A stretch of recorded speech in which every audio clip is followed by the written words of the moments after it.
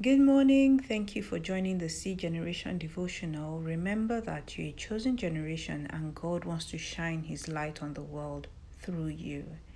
Ephesians chapter 5 verse 17, the NIV says, "Therefore do not be foolish, but understand what the Lord's will is." Which means that when we don't understand the Lord's will, we are actually being foolish. So, Father, today we pray that you give us the heart of wisdom and understanding to know and understand what your will is for our lives so that we will act with wisdom. We will not act foolishly. In Jesus' mighty name, amen. If you've ever done a course in basic economics or basic psychology, you would have heard about the theory of motivation proposed by Abraham Maslow, and it's called Maslow's hierarchy of needs, which tells us that our actions as human beings are being motivated by certain physiological and psychological needs that progress from basic to complex. So, the most basic needs that affect our actions as human beings are physiological, which are the need for air, food, clothing, and shelter. These basic needs are essential for survival, so we need to be able to meet these needs before we strive to meet other needs like security and safety, a sense of belonging, and so on. So, Maslow's theory tells us that all human beings are pursuing after meeting these basic needs first before thinking about meeting any other need. Think about it. On a daily basis, we need to eat, we need to wear clothes, and we need to have a roof over our head. And all these things are required to make our body comfortable. But the Bible tells us that there is one need greater than these basic needs that Maslow did not consider. And we can find it in Matthew chapter 6 from verse 25 to 33. The New Living Translation of that passage says, "That is why I tell you not to worry about everyday life, whether you have enough food and drink or enough clothes to wear. Isn't life more than food and your body more than clothing? Look at the birds. They don't plant or harvest or store food in barns, for your heavenly Father feeds them, and aren't you far more valuable to him than they are? Can all your worries add a single moment to your life?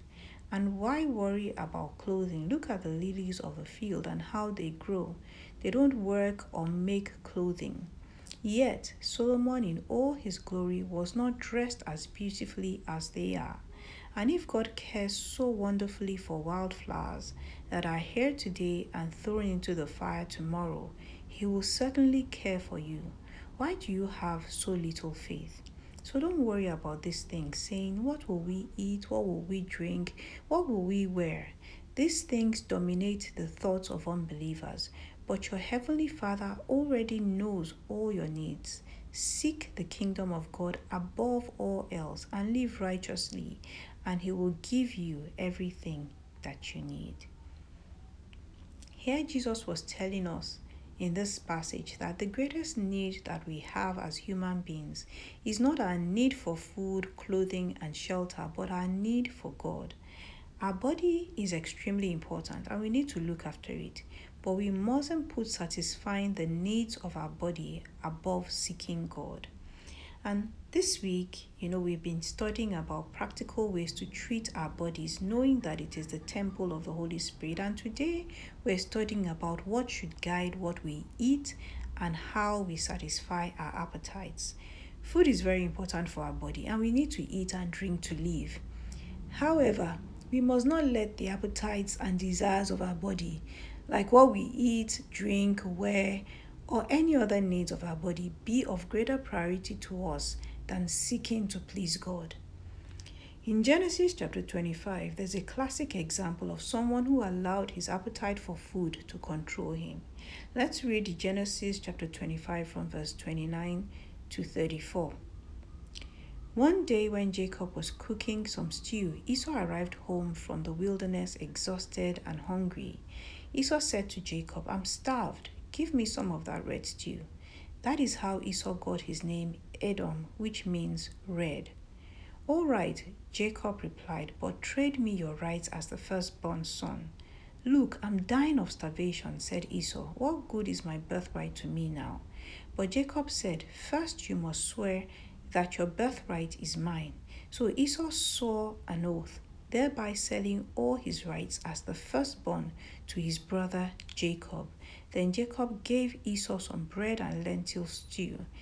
Esau ate the meal, then got up and left. He showed contempt for his rights as the firstborn. So Esau allowed his desire to meet his basic need for food to control him rather than his knowledge of God's purpose for his life. And in the split second that he chose to pursue his appetite rather than pursuing God, Esau traded away his entire future. Now, reading what Esau did may sound silly and outrageous to us, but if we look closely at our own lives, we too may have compromised and we may still be compromising our relationship with God or our values without realizing it, simply because we are allowing our appetites to control us. So, what should we take away from today's devotional? I believe the major learning point is that no matter how legitimate our needs are, we must never put meeting those needs above seeking God and doing His will. Yes, we need food to live, but then our desire to please God should be greater than that need. Lord, I pray today that you help us not to be controlled by our appetites, but to be controlled by your Holy Spirit dwelling on the inside of us. In Jesus' mighty name, amen.